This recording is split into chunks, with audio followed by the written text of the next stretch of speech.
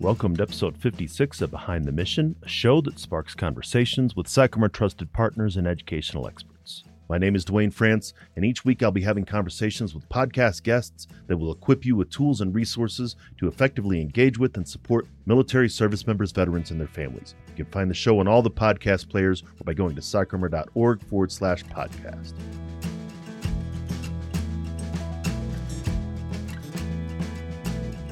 Thanks again for joining us on Behind the Mission. Our work and mission are supported by the generous partnerships and sponsors who also believe that education changes lives. This episode is brought to you by PsychArmor, the premier education and learning ecosystem specializing in military cultural content. PsychArmor offers an online e-learning laboratory that's free to individual learners as well as custom training options for organizations. You can find more about PsychArmor at psycharmor.org. On today's episode, I'm having a conversation with Navy veteran Jerome Tennille. Jerome is the manager of social impact and volunteerism for Marriott International and is also an independent consultant and advisor in the subject matter of sustainability and social impact. Prior to that, Jerome held the position of Senior Manager of Impact Analysis and Assessment for Tragedy Assistance Program for Survivors. Jerome also serves on the PsychArmor Institute Advisory Committee for the School of Volunteers and Nonprofits. You can find out more about Jerome by checking out his bio in our show notes. Let's get into my conversation with him and come back afterwards to talk about some of the key points.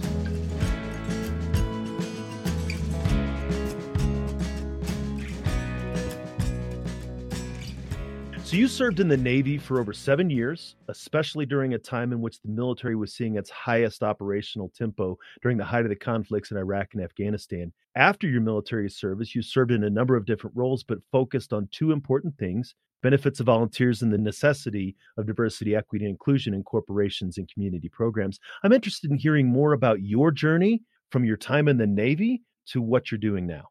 Yeah, of course. So one of the things that I fundamentally believe is that you don't have to actually wear a uniform to serve your country. I actually believe it was General Stanley McChrystal who believed that national service programs, whether it be AmeriCorps, the Peace Corps, or just serving your community, was another fair way to serve your country. And I believe that. I don't know that I always believed that, but it was when I was transitioning out of the military in 2012 that I always say that I accidentally got into the work of volunteer engagement. I started working at a 501c3 nonprofit organization that supported military families, particularly military families that were experiencing grief and loss from their own tragic loss. And it was through that work that I became passionate about volunteer engagement. And I started to really think about volunteer engagement in a way that was, I would say, much more critical thinking rather than just the idea that volunteering is just the thing that you do in the community, right?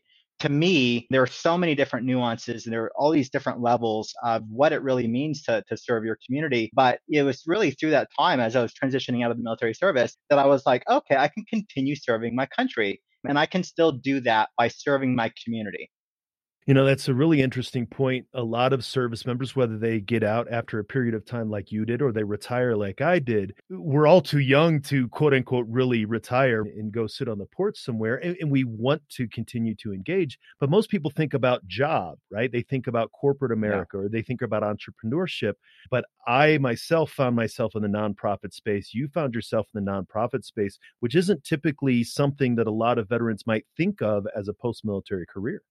Yeah, I would say that's correct. And I would say that's correct, I think, even for society broadly, because many people don't really understand what a nonprofit is. They think about it and they're like, well, I can't make a career out of doing that. When, let's say, pre-COVID, there were more than 1.5 million plus registered 501c3 tax exempt organizations here in the United States. And of course, that's a pre-COVID number. Like the nonprofit sector at large is like the third largest sector in terms of economic development. So you can absolutely make a career in doing that. And I think the really cool thing, and this is what really I think I gravitated towards, is I'll use my own experience, feeling the challenge of leaving the military service and then no longer being a part of that community. Working for a 501c3 nonprofit that supported the military community gave me that immediate connection back to my family, the military family. the community that I loved. And it gave me an opportunity to give back to military families that were going through their own crisis, the loss of their own loved one. And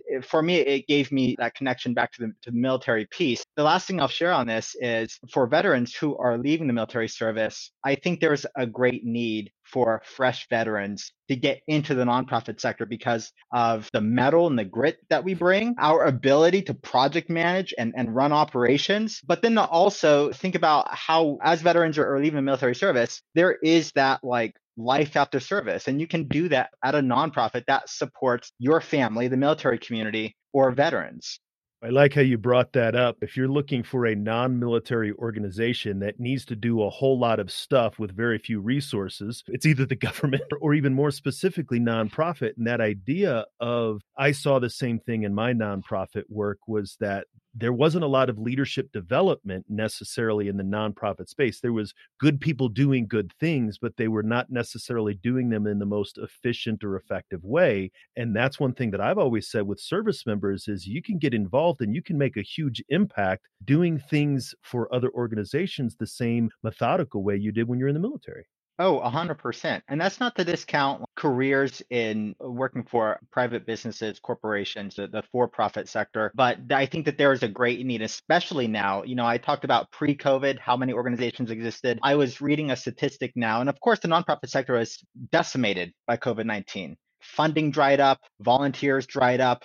And I read a statistic recently, and at the height of the pandemic, there were over 1 million nonprofit professionals that were displaced, that lost their jobs in the nonprofit sector. That number is still about 500,000 professionals who have been displaced because of COVID-19 and currently don't have a job. This is the reason I'm sharing it. The nonprofit sector, they're always in need of time, talent, treasure, and they need good heads on shoulders who can manage that effectively. And I think that there is definitely senior NCOs, field grade officers, company grade officers who are getting out. And again, you referred to a little earlier, some people think nonprofit is no profit. You can make a career out of this, but 100%. you also have the ability, maybe if you have VA disability. I myself, from my military retirement, enabled me to take a more meaningful, but maybe less lucrative position at the time, just because I had other sources of income that enabled me to engage in that. Yeah, and again, the nonprofit sector, it's not without its flaws, and you have to be able to make ends meet to be able to do your job. If you're constantly trying to figure out where you're going to get your next meal, or how you're going to put food on the table, or put shelter, roof over your head, then being able to do your job, you're going to be a little less effective. And I think we all know that. But there are certainly career paths that you can take within the nonprofit sector that you can make a great living doing. And there are organizations that are well respected and who actually pay like a competitive wage compared to their for-profit counterparts. You just have to be looking. Yeah. And maybe there is that piece where you do have to look a little bit more. And you mentioned it earlier. When some people think of volunteerism, they think of doing something good in the community, serving meals at a local homeless shelter or picking up donations. Your point of view on volunteerism, however, goes beyond just doing good works occasionally, but instead addressing more widespread needs in a sustainable way. In other words, and this is my interpretation, volunteerism should be less of a thing to do and more of a way of life. Yeah, and I would say yes, and which is an approach that I want to take with this. It can be a way of life, but I also want to acknowledge that in order to just give your time, one of the things that I believe is that the gift of time is one of the greatest gifts that you can ever give to somebody. It's not like a dollar bill. You're not going to make it up in a day by working more. That's not how time works. It is finite. And I think most people, especially in the military community, we all know that we're not promised tomorrow. So when you gift your time, to me, it's incredibly precious.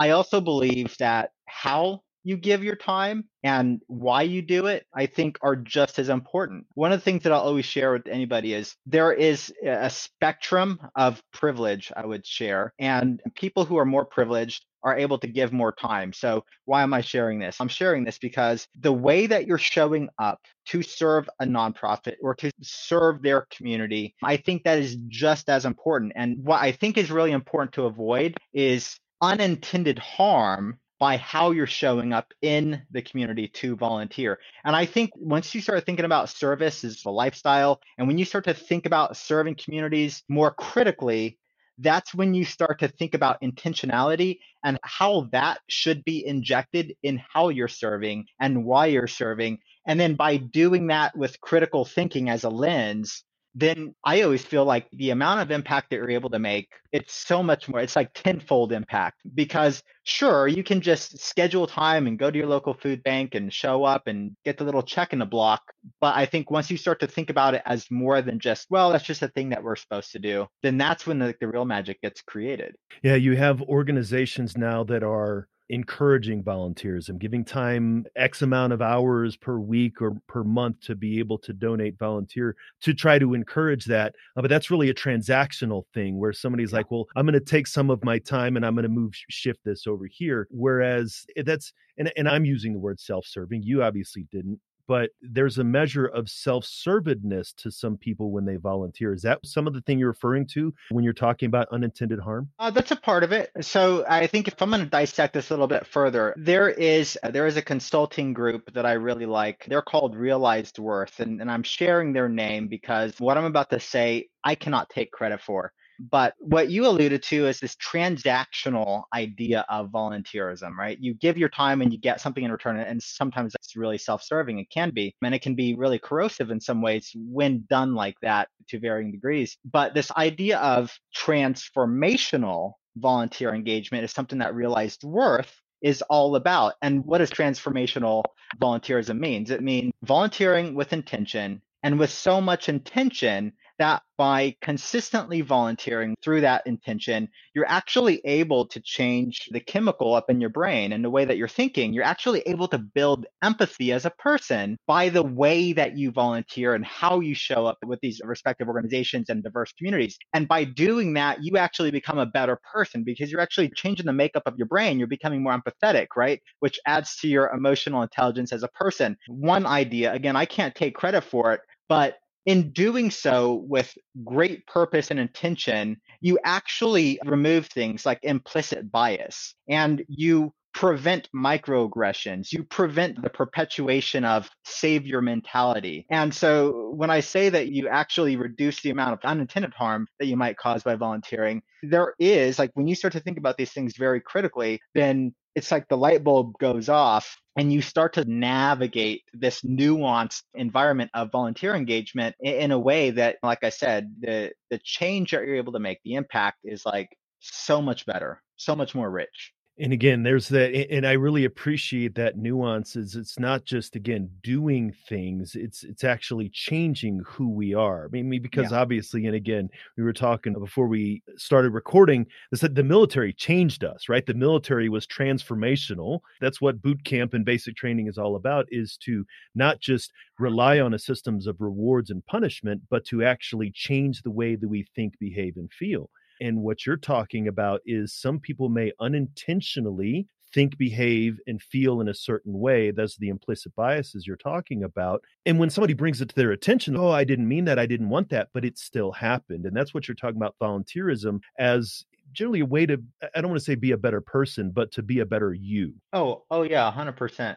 And I think the way that a lot of people understand volunteer engagement is oftentimes the way that they're taught. Volunteer engagement, it's a societal norm, it's a societal behavior, it's something that we do, it's something that is really rich, especially in Western culture. And what I mean by that is that we value volunteer service the way that we look at it through an Americanized Western lens, which is, I think, very different than the rest of the world of volunteer engagement. But because of the way that we've been taught to think about and value volunteering, we can sometimes, and I'm going to use one idea as an example, the idea about voluntourism. You travel to another continent or another country, and then through a short period of time, you volunteer to maybe develop a well or an irrigation system in a small village that is very different culturally and geographically than where you're from. And voluntourism has some bad connotations to it and it's stigmatized because through voluntourism, sometimes you actually push a value system onto a new community or this community that you're supporting. You're pushing on values of right and wrong onto a community that is different culturally, maybe even religiously, and that can sometimes cause harm. Now, okay, why do I bring up voluntourism? Because here in America, we are so diverse as a country that you can actually create that same type of environment of what is similar to volunteerism just by going a few city blocks over into a different Mhm. community that has got a very different culture, very different values, maybe values religiously. And the way that we volunteer can sometimes perpetuate unintended harm that we don't even have the intention of causing. But if we're thinking about volunteer engagement through hyper focused Americanized Western lens, then there's that chance that you're pushing your value system onto a whole group of others who might not see or understand it or feel it the same way that is intended. I'll give one more example because I think this is something I could probably talk hours about. But there are some countries where it's actually stigmatized for men to give their time. So it is actually believed and thought of as the place of a woman to volunteer your time. If you're a man, you have to be paid for it. It's seen as a thing that men don't do. And so the way that people think about gifting time elsewhere, if they still hold on to that culture and that value system here in America, and if you show up in that same community, you have to start to think about what are the unintended consequences of that action as something as well intended as volunteer engagement. Thinking about it as to a Western lens. So there is sometimes unintended harm that can be done through acts of service and gifting one's time. And so for me, it's really important that as organizations are thinking about the ways that they're engaging volunteers and they're thinking about ways that they're volunteering in different communities, whether as an individual, whether as a corporate employee volunteer team, there has to be a little bit more critical thinking in how and why you're showing up in a community. And if you're doing it in the most appropriate and culturally sensitive way. And I think that's a really important way to look at people want to do these things because they want to help. And as you mentioned, it's not with the intent to harm other people. But that goes to a lot of the different conversations that we've been having over the last, 50 years, but especially after the last 2 or 3 years, looking at another significant part of your work, which is increasing diversity, equity, and inclusion for historically underserved and marginalized populations. As our country and our world, we've been having this conversation. I'd like to hear your thoughts about DEI, especially as it relates to the military and veteran population and organizations that are trying to serve them. Yeah, so I think there are two different things here. As the military force gets younger and as the numbers of those who are serving dwindles, as there's adaptation of technology that doesn't require so many people in a battlefield or an operating environment, with all of that happening, our fighting force is becoming more and more diverse. I was actually just looking through LinkedIn today, and just forgive me here for a second if I get choked up, but for the first time I saw a Black woman wearing locks in her hair as Yeah. a surface warfare officer in the Navy. Hmm. I've never seen that in my military service. And there is greater representation, but then there's a greater effort to be inclusive of not just people who look like me as a man of color, but all the different nuances that exist with a woman's hairstyle or religious and ethnic attire, and allowing people to wear a hijab or a turban and greater recognition of that. So diversity is incredibly important, especially as we become more diversified as a fighting force. And I think that's one of the staples that make us the strong fighting force that we are.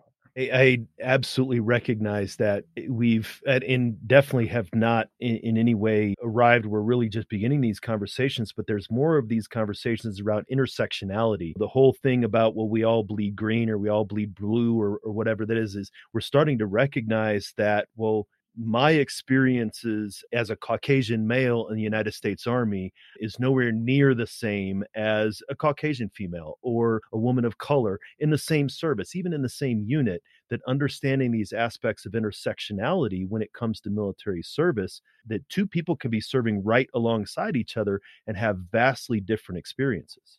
Yeah, and one of the things that I always say about the military is that the military, they do such a great job at pulling people together from all different walks of life, all different cultures, faiths, creeds, and putting them on a path of having uniformity. But I think what I'm seeing now is that there's also, in doing that, in pulling everybody together and galvanizing them towards the same mission, the same cause, now there's greater recognition that we all do have very unique experiences because of how unique our upbringing is, or our makeup, our physical makeup, our inherent diversity, I'll call it. And there's a greater recognition to that I've seen over the last several years. And I think that makes the military absolutely 100% stronger.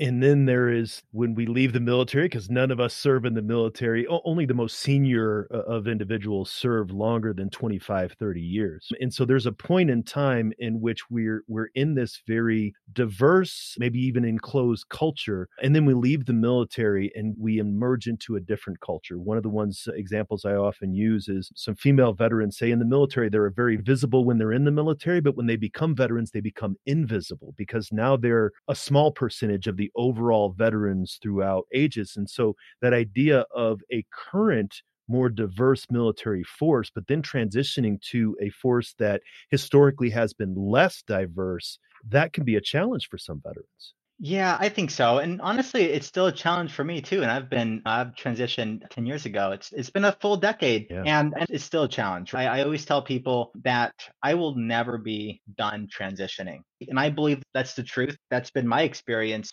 And I think what makes that partly difficult is with fewer and fewer people serving in the military, there are fewer veterans who are transitioning out. So by default, younger generations are getting less exposure to people who had served in the military. And let's be clear, right? There is a different culture in the military. There is military cultural competency training. That's how unique serving in the military is. And it's something that's really, I think it's hard for a lot of places of work to get right, because in one vein, their experience of military is not even being adjusted to it. It's not actually serving in the military. It's whatever they see on CNN or any of your news outlets who have these massive headlines for something or another. It's usually really good, or it's incredibly horrible. Or it's the movies that are coming out from Hollywood and glamorizing or showcasing military service in just like this one dimension way that is incredibly inaccurate. And then to like add on top of that, as veterans are entering the workforce as post-military career, let's say, there are all those different nuances, right? Those are all the different things that people understand as well. That's what your military service was like, is what I saw on CNN. And then there are these ideas that are created that are so inaccurate about who veterans are, what is it they care about, so on and so forth. And I think because of that lack of military cultural understanding, then you have a whole host of other problems that can come on top of your normal like diversity and inclusion issues. Then you add on that whole other layer of veterans in the workforce. And for places of work that are ill-equipped, it makes the transition for veterans going into that environment like so much more tricky and a little bit harder.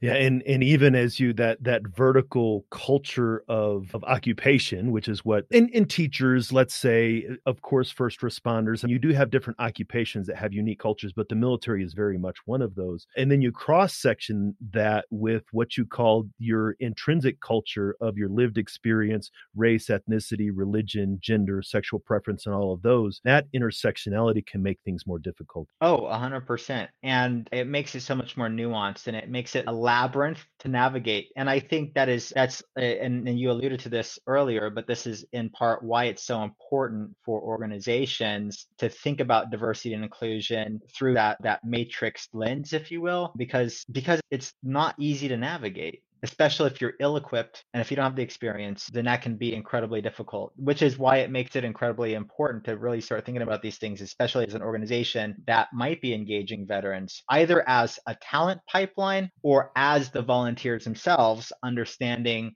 that we're very duty and purpose oriented as veterans. That's a big part of, I think, what makes, and I'll speak for myself, but I think that's what makes me drive as a professional, is I'm duty and purpose oriented. And I suspect many veterans are. Yeah, no, I absolutely agree. Like you mentioned, I think we really could talk about these topics all day. If people wanted to find out more about the work that you do and maybe engage in either or both of these topics, how could they do that? They can go to my website. It's JeromeTennille.com. That's great. I will make sure that the link to that's in the show notes. Thanks for coming on the show today, Jerome. Oh, it's such a pleasure.